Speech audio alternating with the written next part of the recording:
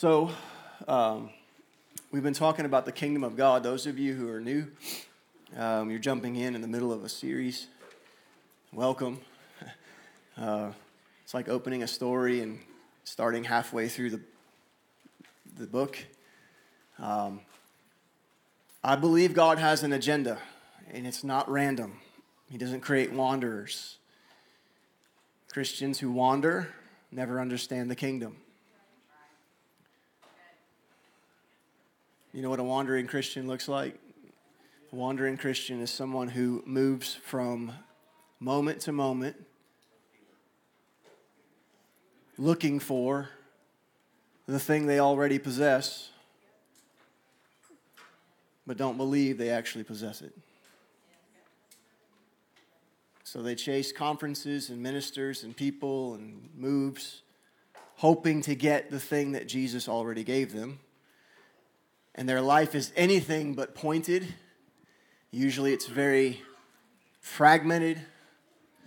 It's up and down. It's very emotion-based. They are moved easily by anything that comes along, whether it's a person, a place, a thing, a feeling. And their focus is easily broken.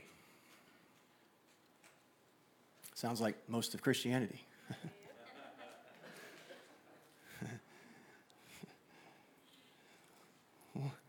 One day you get old enough, you figure out that your emotions are just liars and you just start to ignore them.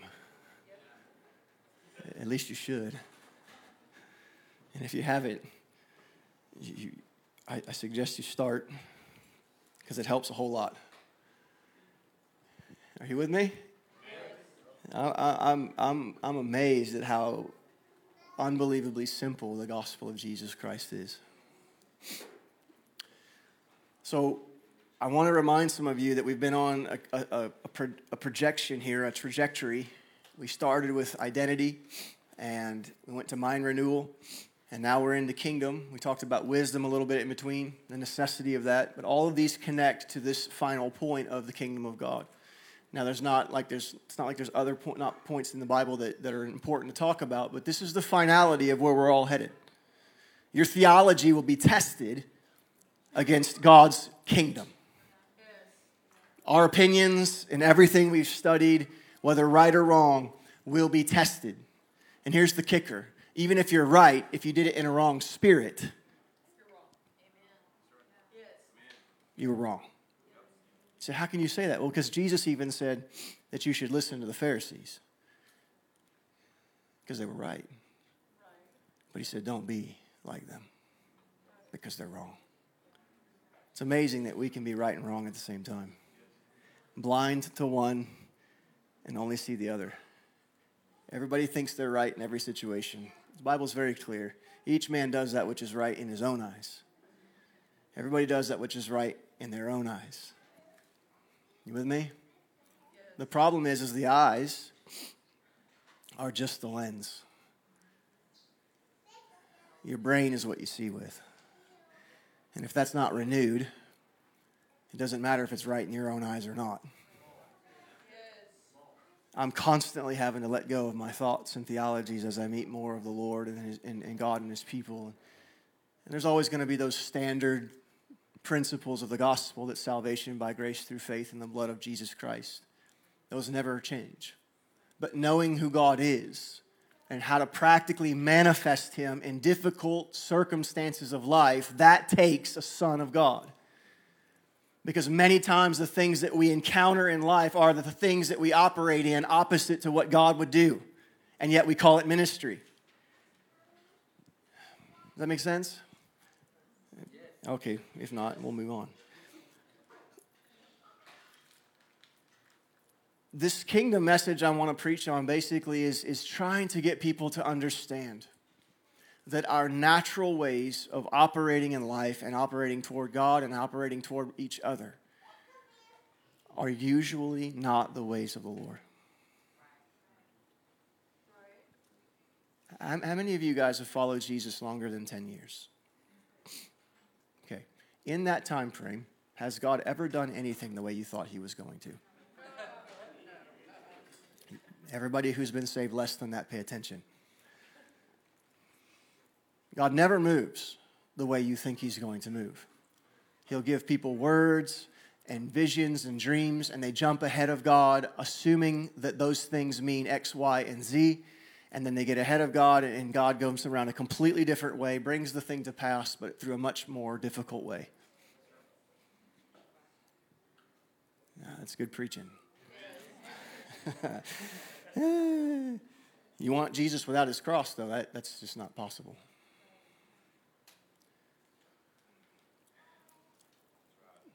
I want to share with you God's order. In Daniel, there was a heathen king who had a dream. And it took Daniel to interpret that dream. Often what God speaks to us, it takes somebody else to be able to properly interpret the reality of what he's showing us. This is why I'm so against the only isolated personal relationship with Jesus mentality. Because I can prove to you scripturally that you can't make it on your own. And you were never designed to make it on your own. God didn't save us to become maverick lone rangers. He saved us to become part of his corporate family. And there's going to be disagreements and difficulties and all kinds of opinions that come up. But you know what he was banking on is the reality of his love being inside of us that overrides our discrepancies. People who elevate the discrepancy over loving one another are people who are not understanding the kingdom of God. Okay? So in Daniel chapter 2, you don't have to turn there. Verse 44, at the end of the dream, if you don't know what I'm talking about, you'll probably have to go read it. I don't have time to teach on Daniel. That's a huge thing. So here's the thing, is at the end of the dream, this rock comes out of somewhere and crushes this major statue, which represented all the kingdoms of the world. All the major kingdoms of the world, the important ones.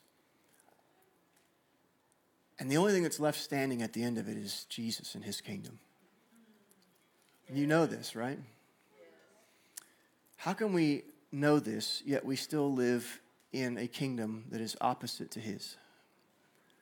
See, it says here in Daniel chapter 2, verse 44, this is Daniel explaining to the king. He says, in these days, these kings shall the God of heaven set up as a kingdom, which shall never be destroyed, and the kingdom shall not be left to other people, but it shall break in pieces and consume every other kingdom, and it will stand forever. We're on a collision course with the kingdom of God. And for us as in Christianity to start and say that the kingdom of God is heaven, and it's something that we're going to endure or be a part of there and not here, is a mistake. Right? This is why Jesus taught us to pray, thy kingdom come, thy will be done in earth.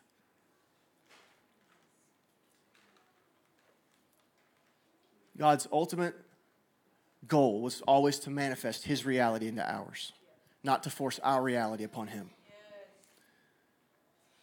The essence of our prayers should be to pray that his kingdom would have dominance in our life. But if we don't think kingdom thoughts, we're going to live earthly lives. So this is why I started this message a couple weeks ago. The first thing that Jesus teaches on after he's endued with power. He comes out of the wilderness, he beat the devil. The very first words out of his mouth. This is the very inception of his ministry. See, at their baptism, he got endorsed. He went in to take out the powers, and then he comes out to start his ministry. The first thing he says, change how you think, because I'm bringing my kingdom to your world. Why do we have to change how we think? Because our world does not understand his kingdom. Every time God has ever done something in your life that has manifested kingdom reality, it's actually gone against the grain of your natural existence. You with me? When you get slapped in the face, your natural instinct, if you're not completely dead, is to operate according to the kingdom of the earth. So you can't fake that. You either have it or you don't. And the only way to tell if you have it or not is if somebody smacks you in the face.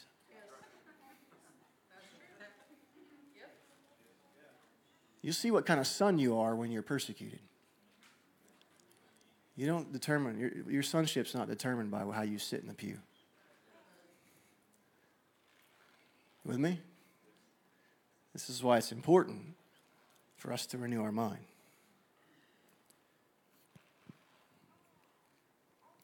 He says, repent, for the kingdom of heaven is at hand. You with me? Yes. How many of you are going through a difficulty right now? How many of you have been tempted to make that difficulty everything about your Christianity? Few less hands. Some of you should have been honest.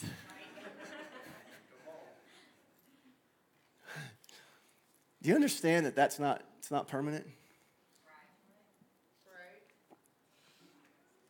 That to pray kingdom prayers, we often have to leave out earthly issues.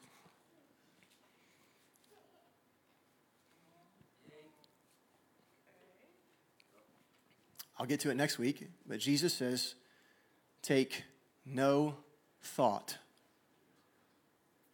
for the things of tomorrow. He even says when you go to pray, you shouldn't even ask for the things that you need, because your Father already knows.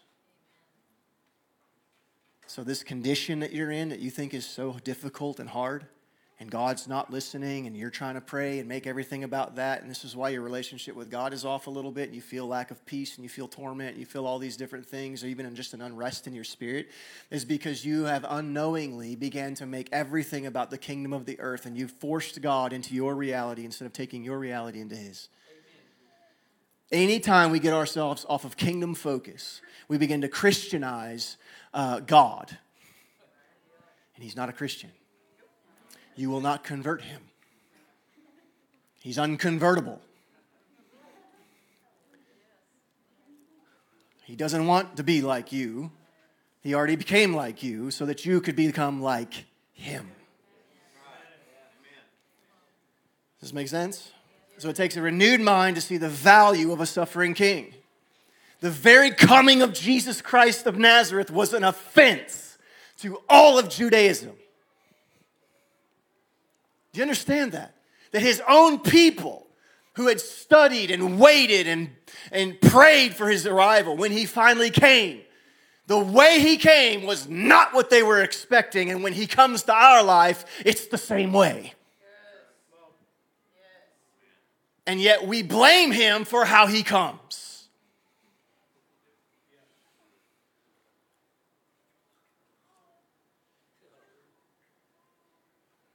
Everybody wants the healing anointing, but nobody wants to be sick.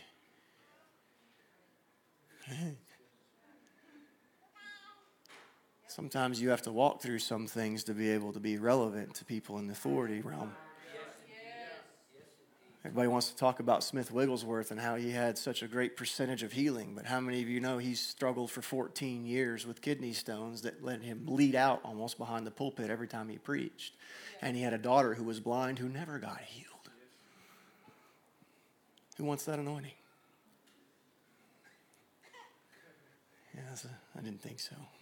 See, what we want is the power of God without the character of God that's formed in suffering. That's what we want, because we're thinking like the earth. We've decided what we want, and we're going to use God as an instrument of righteousness, a tool to perform what we want to see happen. The shift of our mind has to occur to understand the will of the Father. If we're not okay with a suffering king, we're not okay with the kingdom He brings.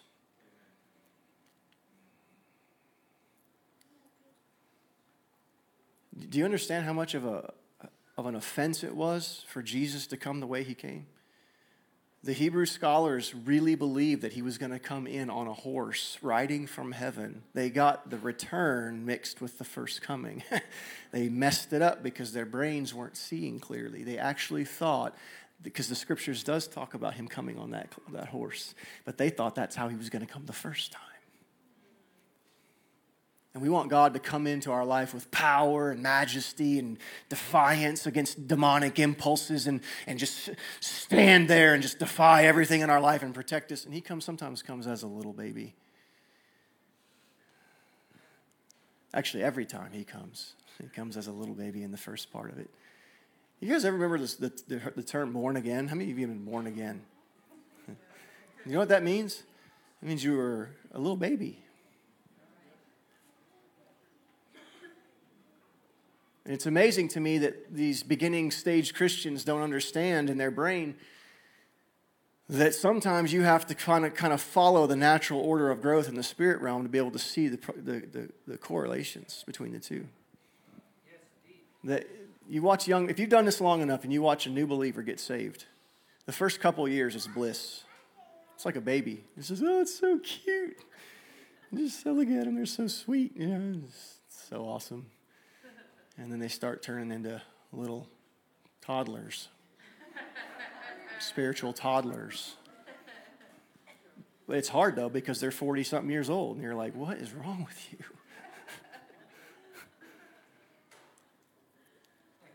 You shouldn't be acting like that. This is not about you. But you got to understand, inside, they're just a little bitty toddler. Their spirit's not mature. It has to grow like Christ's did. You got to go back and listen to the other series. I can't catch you up. Sorry.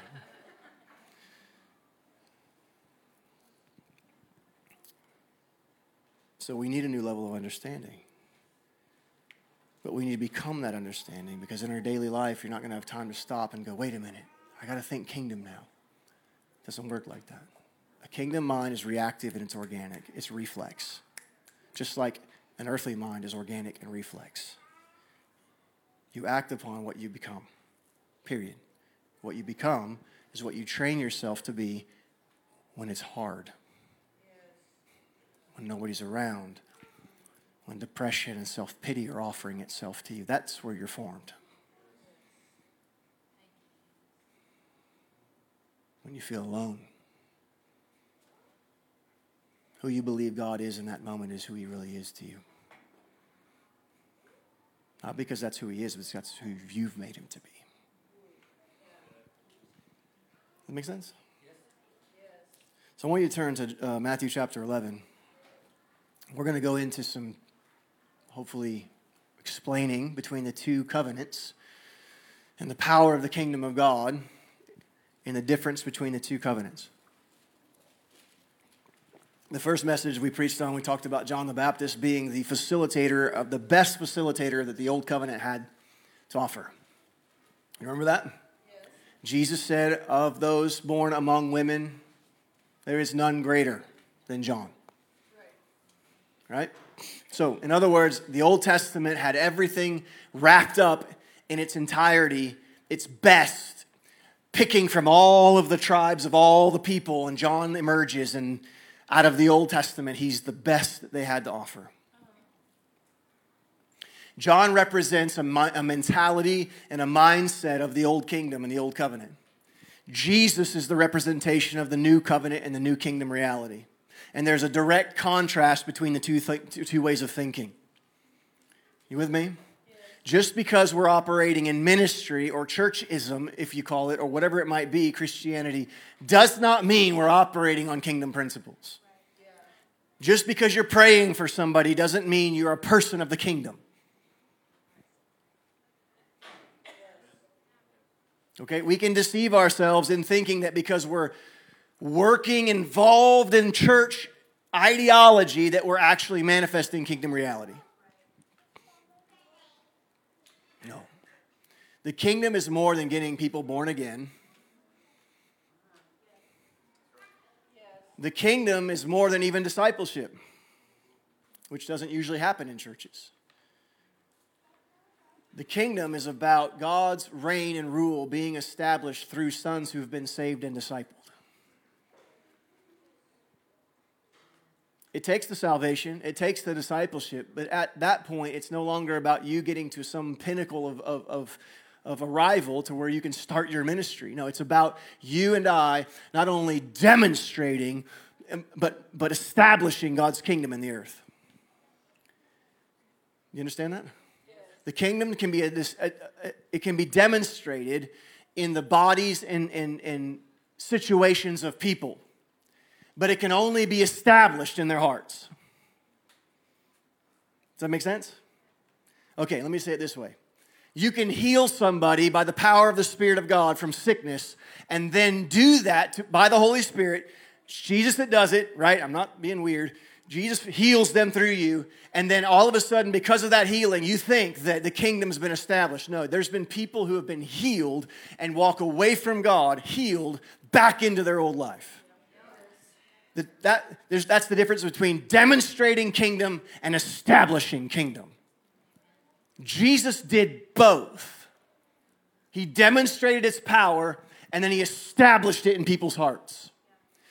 Who had the greatest establishment of kingdom in their heart? Was it the multitudes? Or was it the people he relationally connected himself with? To establish the kingdom, you have to work with the things that are often small, minuscule, and unseen. To demonstrate it, you can do it in front of crowds and people, build a name. But many who demonstrate don't often establish. But those who establish will always demonstrate. Our job is to establish his kingdom in the earth. Your job is to establish his kingdom at your workplace, in your family, in your marriage, to establish kingdom principles that no demon would even dare to encroach upon. Why? Because they will have you to face. Well, that sounds arrogant. No, it's confident. Because, see, a son of God knows that they're not going to win every battle. They know that they've already won the war. So when you stand that kingdom line ground, it may kill your physical body to do so, but you're okay. You're okay with that. Because you realize, I don't live according to this earth. So there is no threat you can bring against me. None. You with me?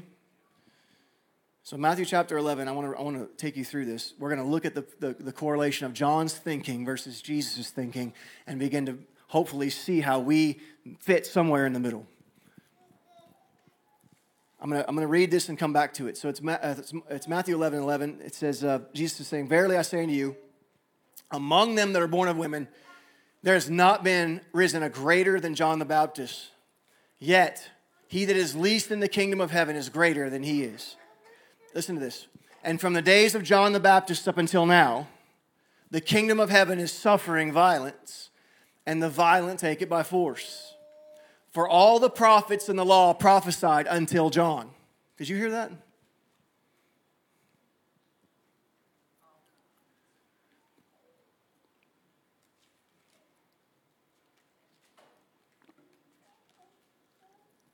Jesus is the summation of all prophetic release. He's the finality and the fulfillment to every prophetic utterance of the Old Testament.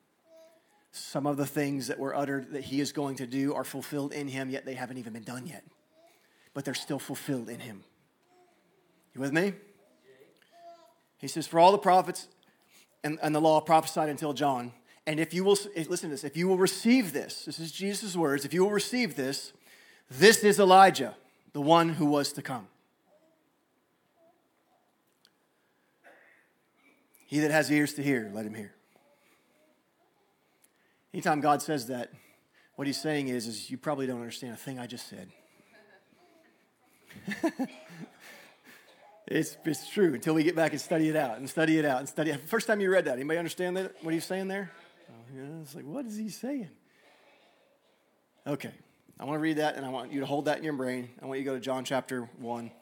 We're going to start in verse 29. It says, the next day that John saw Jesus coming to him and said, behold the Lamb of God who takes away the sin of the world. John's involved in a ministry. Do you understand this? He's wrong, but it's the time frame in which he's in. He doesn't have the fullness. He's operating in what he has. It's kind of like Apollos whenever he met, help me, Aquila and Priscilla. And they instructed him a better way. And he received the Spirit of God. He was preaching the gospel, yet without power. It's possible to be involved in God's work and not be working with God.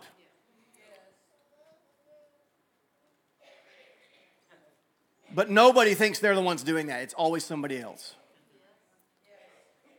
Always. We think it's always that other guy. It's never us. Right? Jesus says there's 10 virgins, 5 wise, 5 foolish. We're always the wise ones, and it's the other people who are the foolish ones. However, that's a 50%. 50%. 50% of virgin people. That's a lot. We're not talking about the unvirgin. We're not talking about those people of the world. We're talking about the church. You with me? So John is representing a ministry here. Who John is represents the old covenant, the old law, the old thing, the best that he had. So he's preaching and he sees Jesus coming. Put it back up there. What do you got? Verse 29. He says, look, the Lamb of God who takes away the sin of the world. This is the first time this has ever been stated from the lips of men. You got to understand, these people were immersed in a system that required them to continually come back week after week after week, and it only postponed the judgment of the sin. It never satisfied it. The sacrificial Old Covenant Testament law was only a deference of the penalty of sin. It only deferred it to the future. It never satisfied it. You with me? And so he looks in here, this is one guy who's about to lay down his ministry to somebody who has a better way.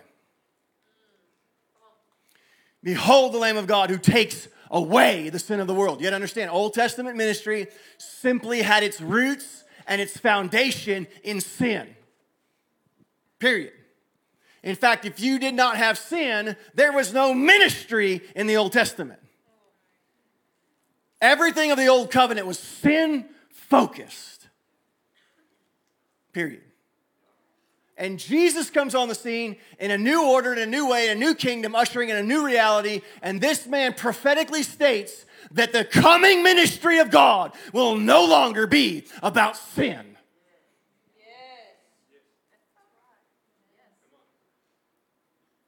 But what do we make it about? Our sin, somebody else's sin, our wife's sin, our kids' sin, our pastor's sin, that church's sin, this nation's sin. Let me ask you this. Was Jesus more concerned about sin, or was he more concerned about unbelief? Unbelief. Why? Sin can be covered in the blood. Unbelief is... See, the blood can cover sin, but the blood has no access through unbelief.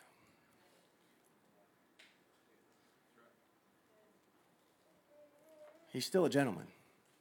He's not going to force his blood on you. He's not concerned about sin. Is sin wrong? Yeah, it's wrong. Is there sin in the world? Absolutely. Should we make our entire lives and ministries based upon it? No. Why? Because if you teach people and disciple people to constantly see sin in their life and constantly have this repetition of having to have forgiveness over and over and over again, you're teaching them to focus on something other than Jesus. And then when they go minister to other people, all they're going to see is the sin that's in them. And Jesus is never there to take away the sin. You with me? The church today is sin drunk.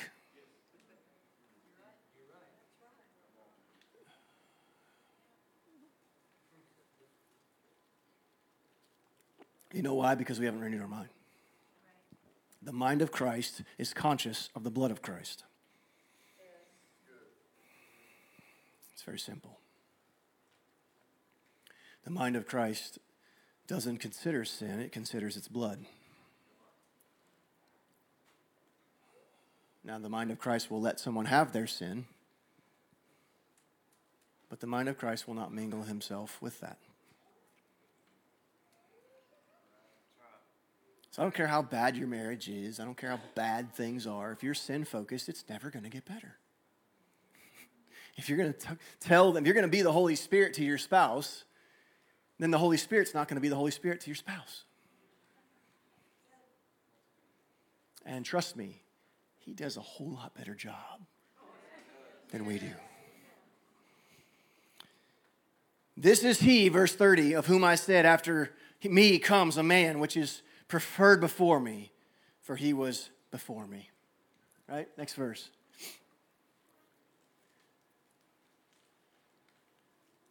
Wow.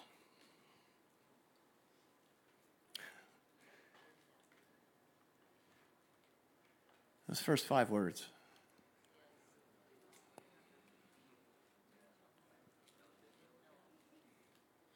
This is the best the Old Testament had to offer. This is the preacher of preachers in the Old Testament. This is the guy. The entire Old Testament was this graduating crescendo. Ooh, all the way to John. There he is. And the best he has to say, I did not know him.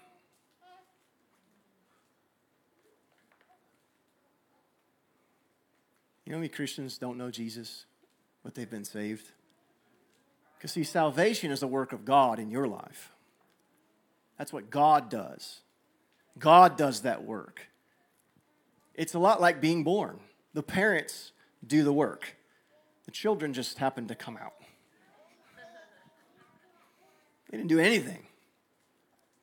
Like, they didn't ask to be there. It's like, there they are. See, salvation is the work of God.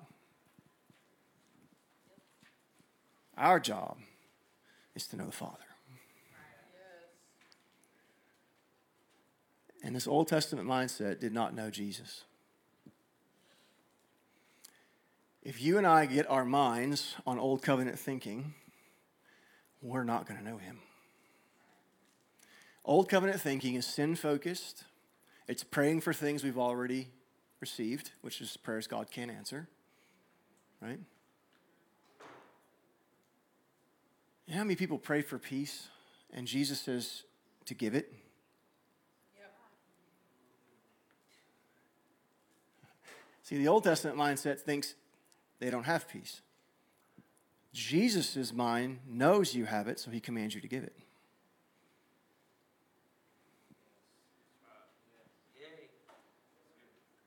You hear me? Yes. But I don't feel like it. Who said you were going to? Did you read your Bible? It passes understanding. See, what you have to understand is that the mind that God gave you doesn't need an emotion to affirm it. Come on. And we're waiting for an emotion to affirm the Word of God. We're waiting for a demonstration when it's already been established. No wonder we're upset, confused, discouraged. I always say this. I say this all the time. I put it in my book. And Christianity pursues the things that sons naturally possess. One day you're going to wake up and realize that the Bible says you've been given all things. So, what are you praying about? There's a reason Jesus modeled the prayer, which hopefully we'll get to next week in Kingdom Praying, that our prayers should be focused on kingdom, not earthly needs. Not future spouses and kids and jobs and careers and marriages and this and that. Why? You know why? Because that stuff doesn't exist in the kingdom anyway. We're praying about things that don't even exist in heaven. My Bible says if I take his kingdom and put it first, then he'll take care of the rest of the stuff that's not going to exist when I get to where I'm actually going. You know what we do? Christianity frustrates itself by pursuing kingdoms it wasn't born for.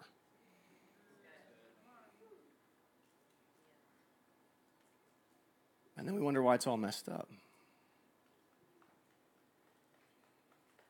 Does it make sense to you? Yeah. Why? Because we're so focused on getting people saved from sin. Because we don't want, we're a culture that can't stand bad things happening. Well, trust me, you would not have been a good follower of Jesus then. No, you wouldn't have. You wouldn't have. I wouldn't have.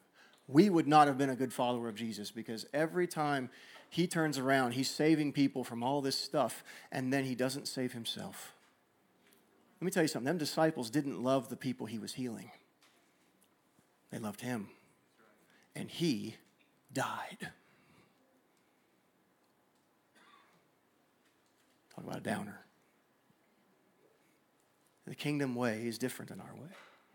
The kingdom way knows that the Son has to die in order for the world to be saved. The earthly way is save the Son so the world can be saved. Are you understanding me? Okay, let me continue on. And I knew him not, but he that sent me to baptize with water, the same said to me, upon whom you'll see the Spirit descending and remaining. It's super important. We have this Spirit descend all the time, but many times he doesn't remain. Oh, that's a side note. But I've been filled with the Holy Ghost. Yeah, there's a difference between in and upon, and you need to figure that out. The in comes from him. The upon is determined by you.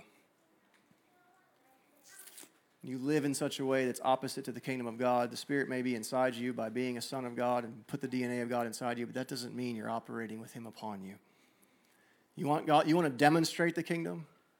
The Spirit has to be upon you.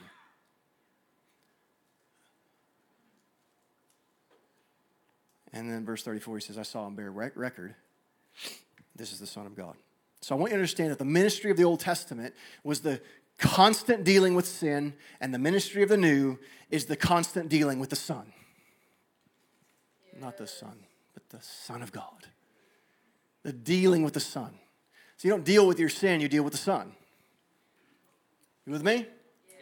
When people repent, when people confess their sin, they're not dealing with their sin, they're dealing with the Son. They're dealing with the blood. They're dealing with the Spirit. They're dealing with the life and the DNA of God that has the authority to consume darkness, death, and disease. You're interacting with a different kingdom than you were before. We get in messes because we were operating under earthly authority, and then when we finally get out of our mess, it's only because we stepped into a new environment, the one we were created to live in. That's why peace feels like it comes back, because our spirit man's like, this is where I belong. Not over there. Don't take me over there again. But what do? He's like, oh, dude, if we weren't so connected. Are you understanding me?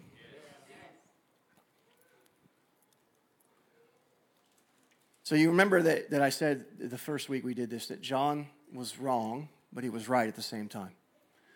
And that's modern Christianity. When John was in those waters, he said, no, you don't baptize me. I don't baptize you, you baptize me. Well, technically he was correct, but he was also wrong. Because the kingdom needed to come underneath an earthly authority.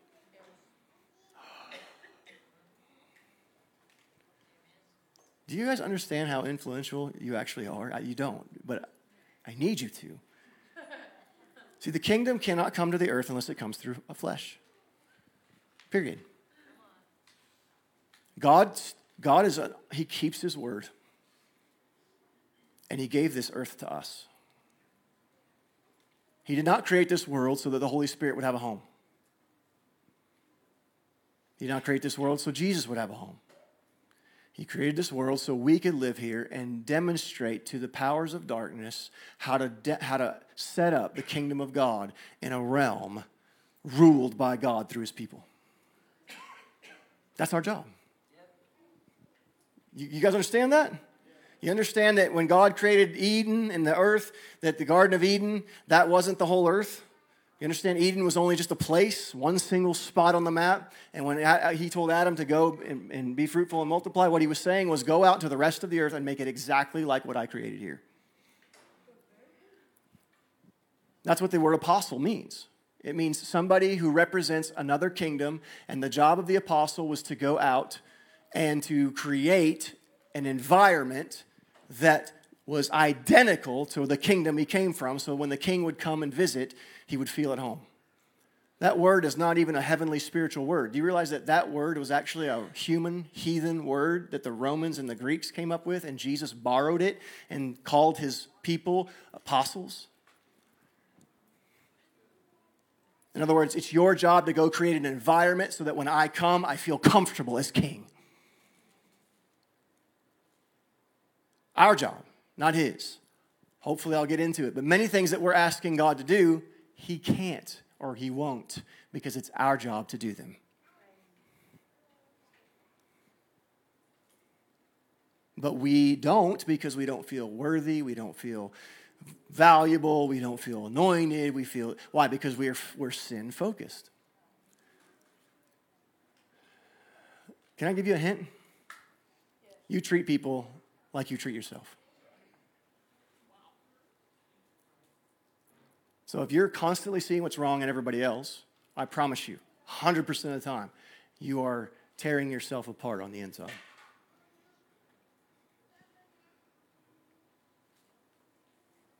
Because we can only operate in the authority that we've established in our own life.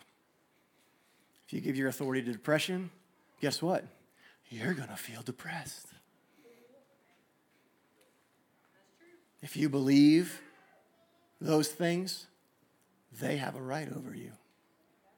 Why? Because every power that exists outside of this kingdom needs an invitation within this kingdom to actually come. Demonic and divine. Why did Jesus teach us to pray, thy kingdom come? If his kingdom was just going to come anyway, why did he ask us to pray it? Because it takes a human invitation to bring something from another world, because this world is ours, and he still honors that even though we're royally messing it up. When we pray, thy kingdom come, we're giving God the invitation to come rule over the thing he gave us, because he does a better job. Are you with me? Okay. So I want to go down to John, let's see. John chapter 1, verse 19. Where were we at? We were at 1, verse 33. We're going to back up a little bit. I want you to see this. The difference of thinking. Hold the thought right here. The difference of thinking. John chapter 1, verse 19.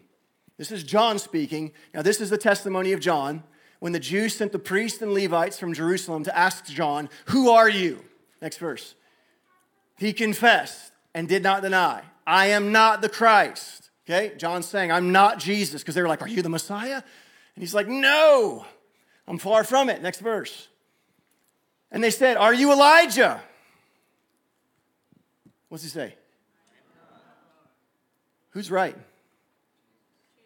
Remember Matthew 11? Did I read that? Verse 12? What did it say in Matthew 11, verse 12? Jesus says he's Elijah. John says, I'm not Elijah. Jesus says you're a son of God. You say, no, I'm not.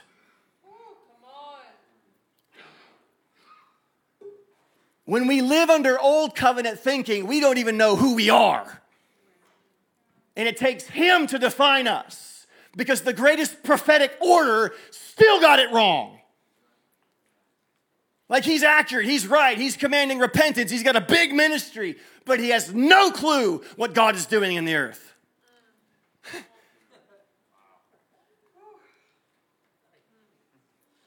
Because his mind isn't on a new kingdom coming. He's still immersed in the old system.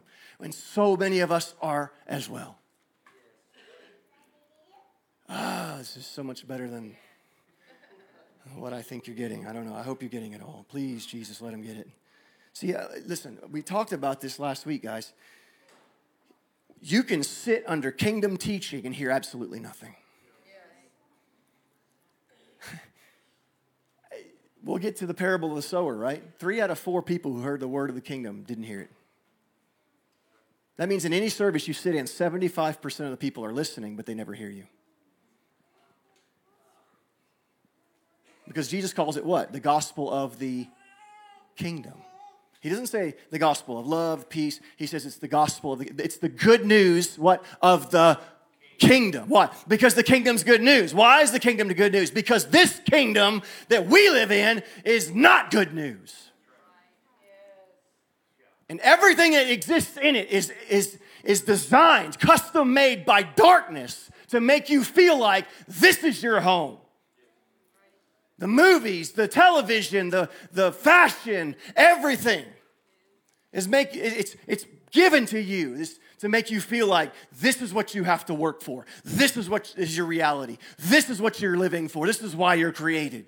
And it's not good news because it's depressing. You're always behind the game. You read the verses in the Old Testament that says that I'm supposed to be the head, not the tail. And you look at it and you're like, man, I'm not the head, I'm the tail. I'm the borrower, not the lender. And you're judging it from an old covenant system because the system's dominating you and it's the one causing you to have to bend to it. And you feel like you have no power and authority because you don't have a kingdom mind established in your head. What does the kingdom say? The kingdom says the least is the greatest.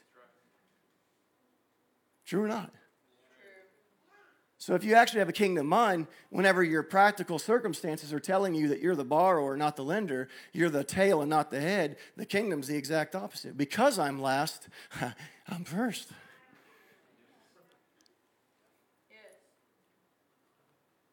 And then it doesn't matter what your boss does or your finances do. It doesn't matter because this is not my home. I can be poor, I can be rich, I can be somewhere in the middle. It doesn't matter because I am a son of the kingdom and this is not my home and I know where I'm going. And while I'm here, I'm going to live every last moment trying to build that kingdom instead of this one. It's the good news of the kingdom. It's not the good news of salvation. Salvation births you into the kingdom. People think salvation is this thing. It's it. No, that's when the work starts. You ever had a baby before? Golly. It's easy to make a baby, but it's really hard to raise one.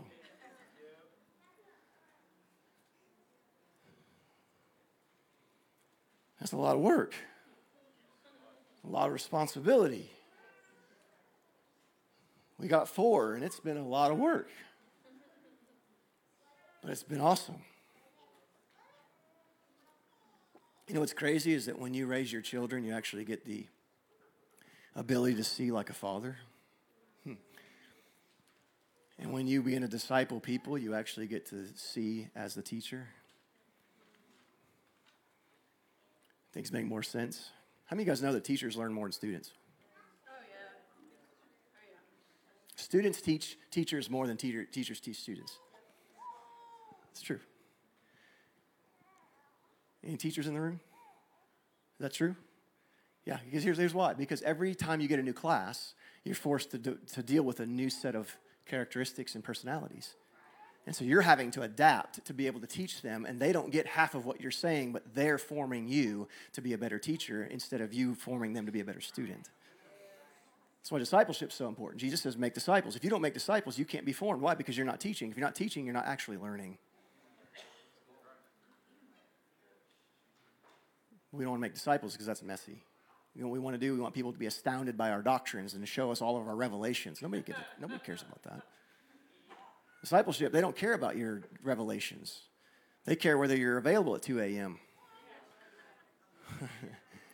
It's hard. It's like, ooh, man, here we go. That's a rough one. You got to walk with them and let them live with you and let them eat with you and take care of them and teach them and get them out of their funk. Every day, and after a while, 6, 7, 8, 10, 15, 21 days into it, you're like, I just told you this yesterday. Why are you still, okay, let's start over.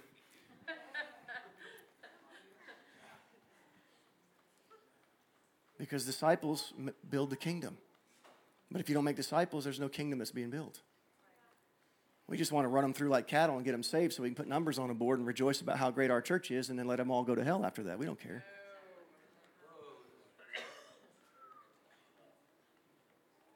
Well, that really makes me mad.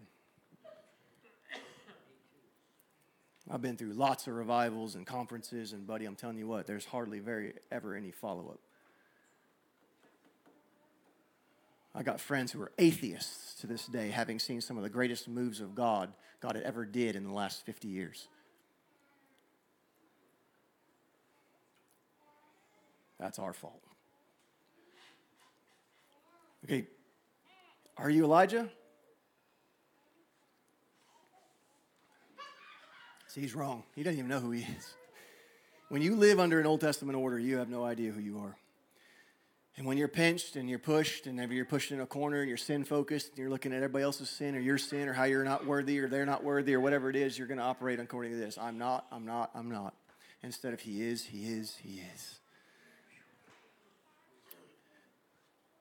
You with me? Go to John chapter 3.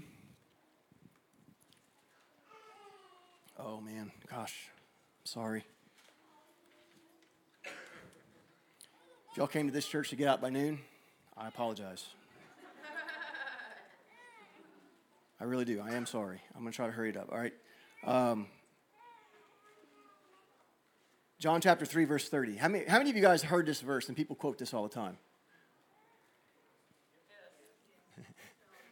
Do you realize that verse is taken out of context probably more often than Philippians 4:13?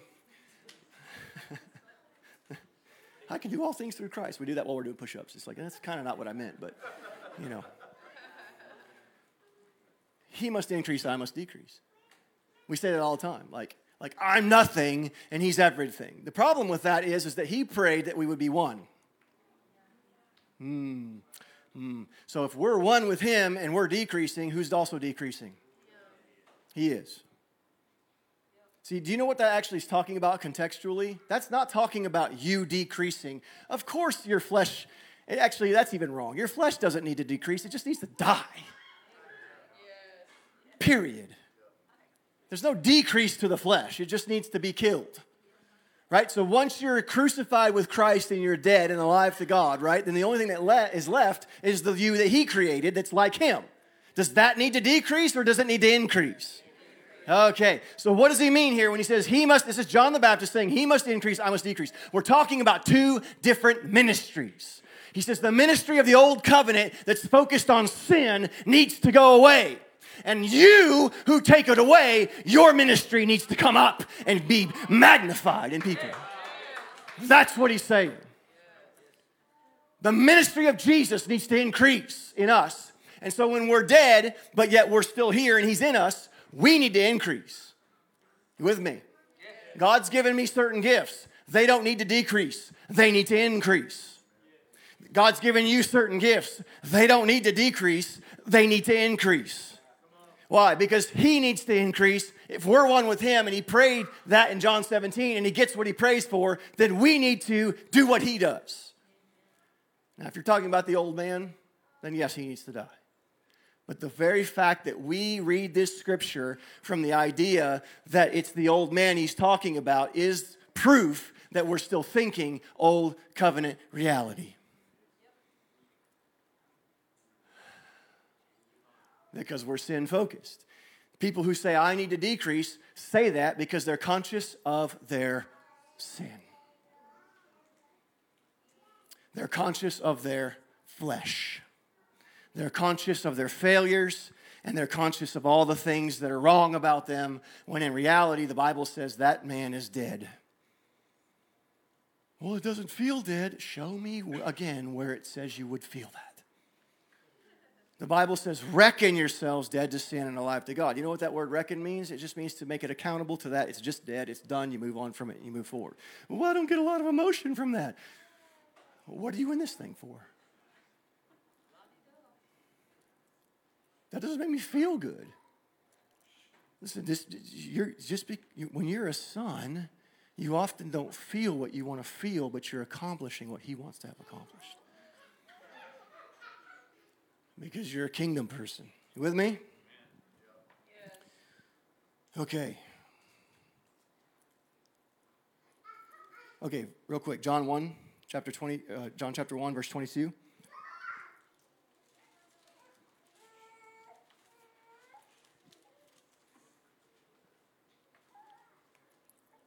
Oh, we already read that. Yep. Sorry. So here, John says, I am not Elijah. And Jesus says, yeah, you are. Okay, what's John's ministry? What's Elijah's ministry? Anybody remember Malachi chapter 4? What's Malachi say about Elijah's ministry? He will come, and he will turn the hearts of the fathers to the children, and the children to the fathers. Isn't that what happened here? That God's heart was again turned toward his children because of the ministry of John the Baptist. He came to us, his children, and then that same ministry was turning our hearts back toward the Father. Listen, he didn't say that he would turn our hearts away from sin. That's not the prophetic order. He said that this spirit of John the Baptist, this spirit of Elijah, would turn our hearts away, not away from sin, but towards the Father. That's the New Testament order. That's the prophetic order, is that our hearts would be turned towards the Father. It doesn't say it would be turned away from sin. Listen, if you turn your heart toward the Father, your sin will go somewhere else. It will. It will. Because in that love, you'll be fully established, and everything that you thought that sin was giving you in fulfillment will actually feel like putrid vomit from hell. You understand what I'm saying? All right. So in Malachi 4:5, it says, behold, I will send you Elijah the prophet before the coming of the great day and the dreadful Lord. And I will turn the hearts of the fathers to the children, and the children to the fathers, unless I smite the earth with a curse. Why? Because it takes the children of God to be able to bring the kingdom of God. And if the kingdom of God doesn't come through the children of God, God has to smite the earth with a curse. Everybody's waiting on us. You say, that's arrogant. No, that's Romans 8. All creation groans for the revealing and the manifestation of the sons of God. The world's waiting for us to establish the kingdom that it wants to see. Our even current society, this Gen Z generation is starving for it. They want peace and they want unity and they want all these types of things, but they don't know how to bring it to pass. So they feel like they have to do it through riots and all these different other things. What they desperately are, is something inside of their hearts are being plucked. And it's not just, this idea. It's the kingdom of God that they're craving inside of them. And they're just longing for someone to bring peace to their own hearts so that they can be established and they can go out and do the same. But it takes somebody willing to die. It takes somebody willing to suffer. It takes somebody willing to disciple, somebody willing to step out of the current reality, somebody who's willing to see beyond the 9 to 5 that they work every day. Because I promise you, your job right now is the biggest thing that distracts you from kingdom reality. Because when you get into work, it's just, let's go to work. It's a system enslaving you, blinding you to everything around you, all the needs of the people. Getting a burden for them. Understanding, God, how do I reach them? What do I say? Like, how do I get to that person? They're so hard. They're so locked up. They're so in their own head, and they think they're smart, and they think they're intelligent, but they're absolute idiots. They think according to this earth, and it's all going to be destroyed. How do I get to their spirit? Does this make sense?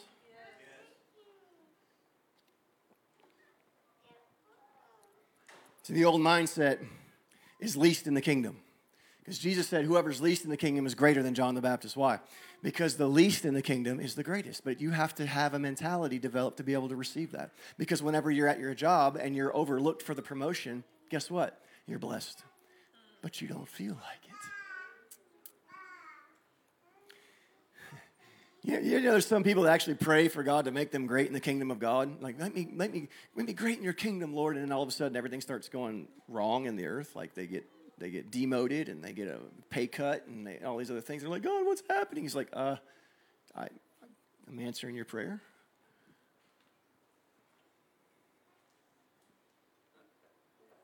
You wanted to be great in my kingdom. Well, to do that, you have to be last on earth. Everybody wants to be great in heaven, right? But we also want massive, big ministries here on the earth. We want to be the Holy Spirit power, woman of the hour, man of the hour. We want all the people flocking to us. We want to be on Fox News. We want to be on these things. We want to be the one everybody comes to the conference with. But yet we want to be great in the kingdom too. You can't have both. I'm thoroughly convinced that some of the greatest people you will ever meet in heaven, you'll never know who they were. Yet you will watch heaven honor them and look past all your great little conference people that you love and you follow on Facebook and Instagram. And they'll be at the end of the line. But God used them. Yeah, God uses donkeys too. Well, are you saying they're donkeys? No, I'm not. I'm just saying, just because you're used of God doesn't mean you're fully manifesting His kingdom. Ask me how I know. You understand? We've got to become kingdom people. I'm gonna close with this little segment here. Matthew 11. We're going to go back to Matthew 11. Verse 1, it says, "It came to pass when Jesus made an end of commanding his 12 disciples, he departed to teach and preach in their cities. And when John had heard in prison the works of Christ, he sent 2 of his disciples and said to Jesus, 'Are you him that should come, or do we look for another?'" Woof.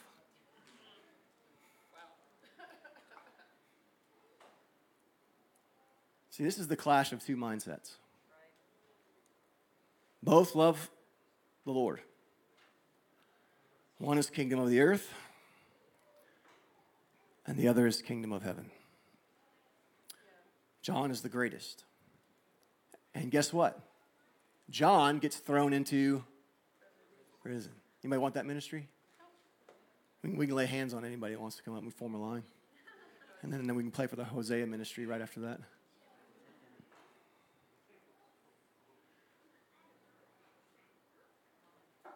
Jesus had the Hosea ministry. And John heard the works of Christ. Listen to this. He said, "Are you the one?" Here's what Jesus says. He says, "Go and show John, tell John again the things that you hear and see." What's he about to list? He's about to list kingdom demonstration to someone who hasn't fully been convinced of it being manifested in their life. Do you know why sometimes God does miracles for you? You ever been healed or God's done something for you that's been awesome, and you're like, "Oh, that's such a great testimony." You want to give up and give your testimony. That demonstration wasn't so that you would have a good testimony. It was so that the kingdom would be established in your heart. But many times, the demonstration doesn't bring the establishment because we just rejoice in the moment, and then we don't let it sink into change our character. So here's what happens. He says, "Go and tell them what you hear and see." Next verse. "The blind see," impossible, never even done in the Old Testament. The only miracle in the Old Testament that wasn't repeated was healing of the blind eyes. Jesus was the only one that was able to do that. Why? Because when He heals our eyes, it's His responsibility to open our eyes to see Him. It's our responsibility to continue to fix our gaze upon Him. He's the only one that can do that. The lame walk, impossible. Lepers cleansed, deaf hear, dead are raised, and the poor have the good news of the kingdom preached to them. What's He telling John? I'm out here demonstrating the kingdom that you ushered in. Now let it be manifested in your life, John. How? Next verse.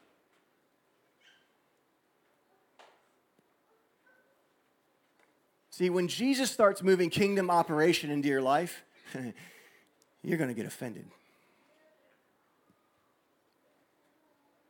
Because your knowledge will kick in.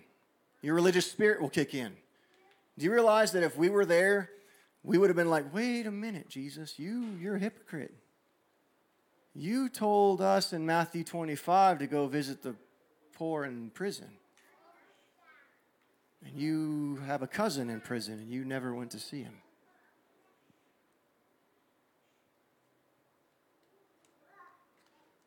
See, some things that you think you know about Scripture, God's not going to do it the way you want it done. Yeah, it's right. Did Jesus say, "Go visit the poor in prison"? Did He say, "Go visit them in prison" in Matthew 25? Did He say to do that?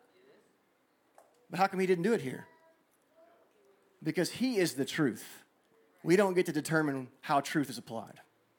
And God will let you come across certain scriptures that you're going to start throwing in His face and almost demanding that He does something for you in it. And He says, my kingdom is offending you. Don't let it. Then you'll be blessed.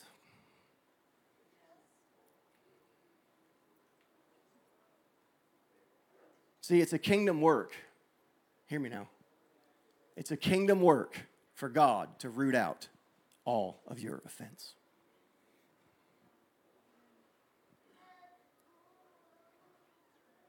See, even now, I know this by the Holy Spirit. Some of y'all are listening to me and you're hearing what I'm saying, but when this event happens to you, you're not going to get it. It's going to go, and you're going to be, why am I in prison, God? And why is this happening to me? And why is all this hard stuff going on? And aren't you for me? And that's exactly what's going to happen. Because I'm giving you a kingdom word, but it's up to you to plant that seed. Or the circumstances of your life will eat it out. God, at some point in your life, will offend you. If you think I'm wrong, just wait long enough and you'll come back and tell me I'm right. He will. Because here's the thing. Offense has its roots in our expectations, not his.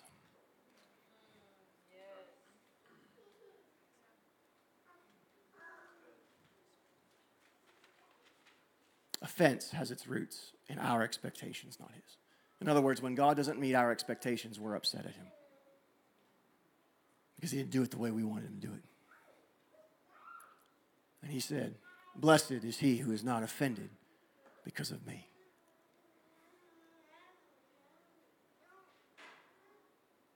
So you have to get to a point in your life where you're like, okay, God, if my ministry is quote unquote whatever it looks like in my life, being in prison,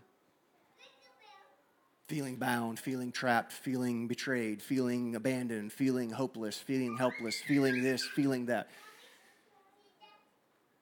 Am I going to force upon you to better my emotional state? Or am I going to trust that your kingdom reality is far above my circumstances and that one of these days I'll be free? Yes. Let's go to the last verse. Luke chapter 9. So cool, guys. God is so good. He's just so good.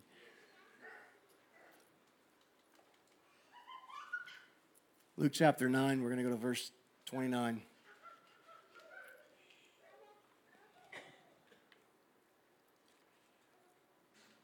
This is the transfiguration. This happens, chronologically speaking, after John the Baptist's head was cut off. So John the Baptist is dead. Jesus says he is what? He is who? He's Elijah.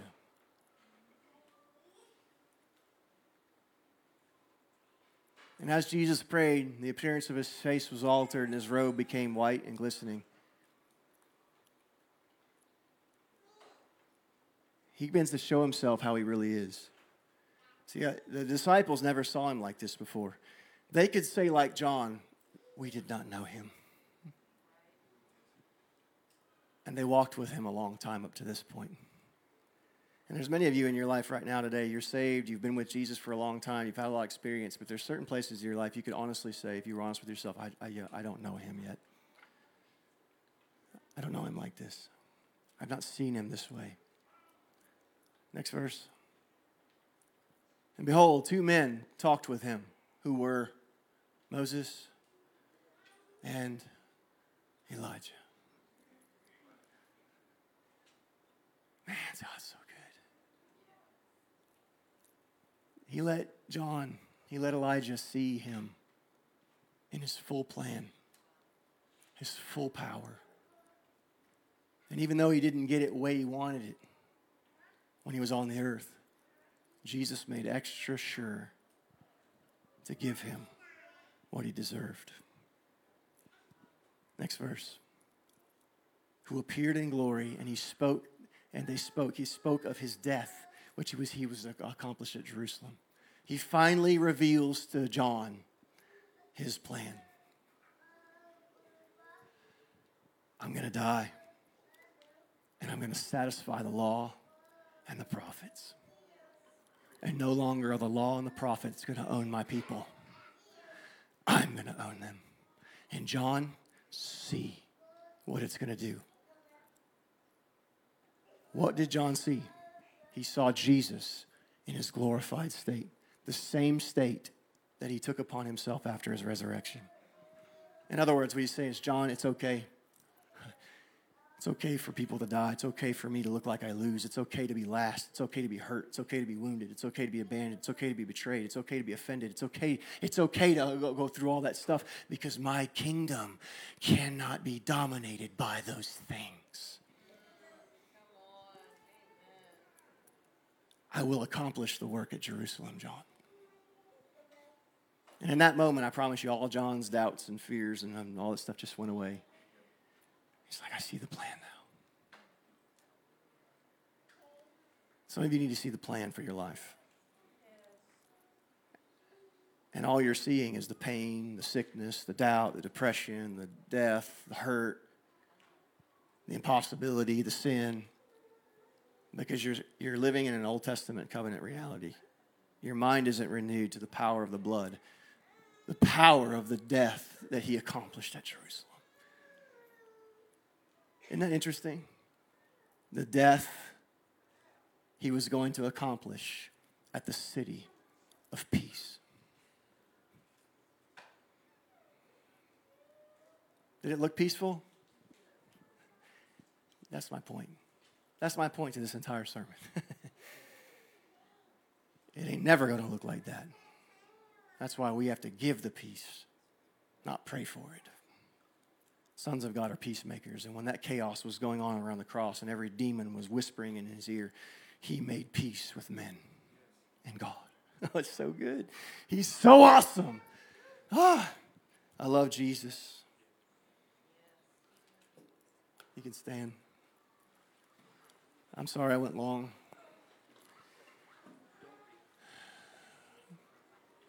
I hope it was worth it. Listen, please, just because you've heard this message doesn't mean that you all of a sudden have a kingdom mind. This is something you have to work out. And the only way to develop a kingdom mind is to do it in the middle of conflict. You can't develop a kingdom mind when times of peace are there. You can train soldiers in boot camp all you want. You can try to simulate live fire and all that kind of stuff, but until the real bullets start flying and the other guys on the other side are really trying to kill you, you can't be a hardened soldier until you've gone through some combat. You can prepare all you want in your prayer closet, your secret place. You can prepare all you want in your worship and your study and your revelations. You can prepare, but until you get punched in the mouth, nobody's ever going to know what you really are.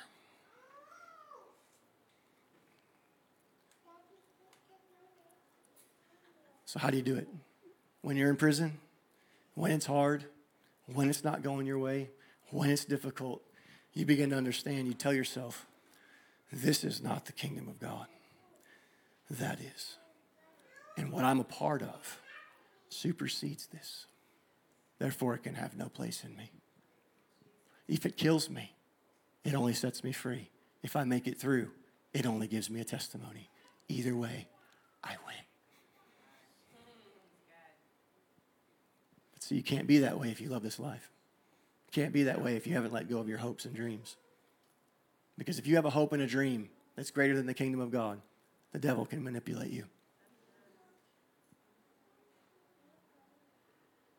If you love your spouse more than you love Jesus, your marriage is now manipulable. And it will never be a good marriage. Because the Bible says, seek first the kingdom of God. Please ask yourself if you're doing that. Is everything in your life right now revolving around the advancement of the kingdom? The things I do for money right now, I am not doing them so I can have a bigger house, a nicer car. I'm doing it so I can build the kingdom of God. When I go to work, I thank God for the opportunity to be able to make a little more money so I can put it towards what's going to help and value the kingdom expansion. Because that money will pass. Somebody else is going to inherit your 401k. And they're going to squander it.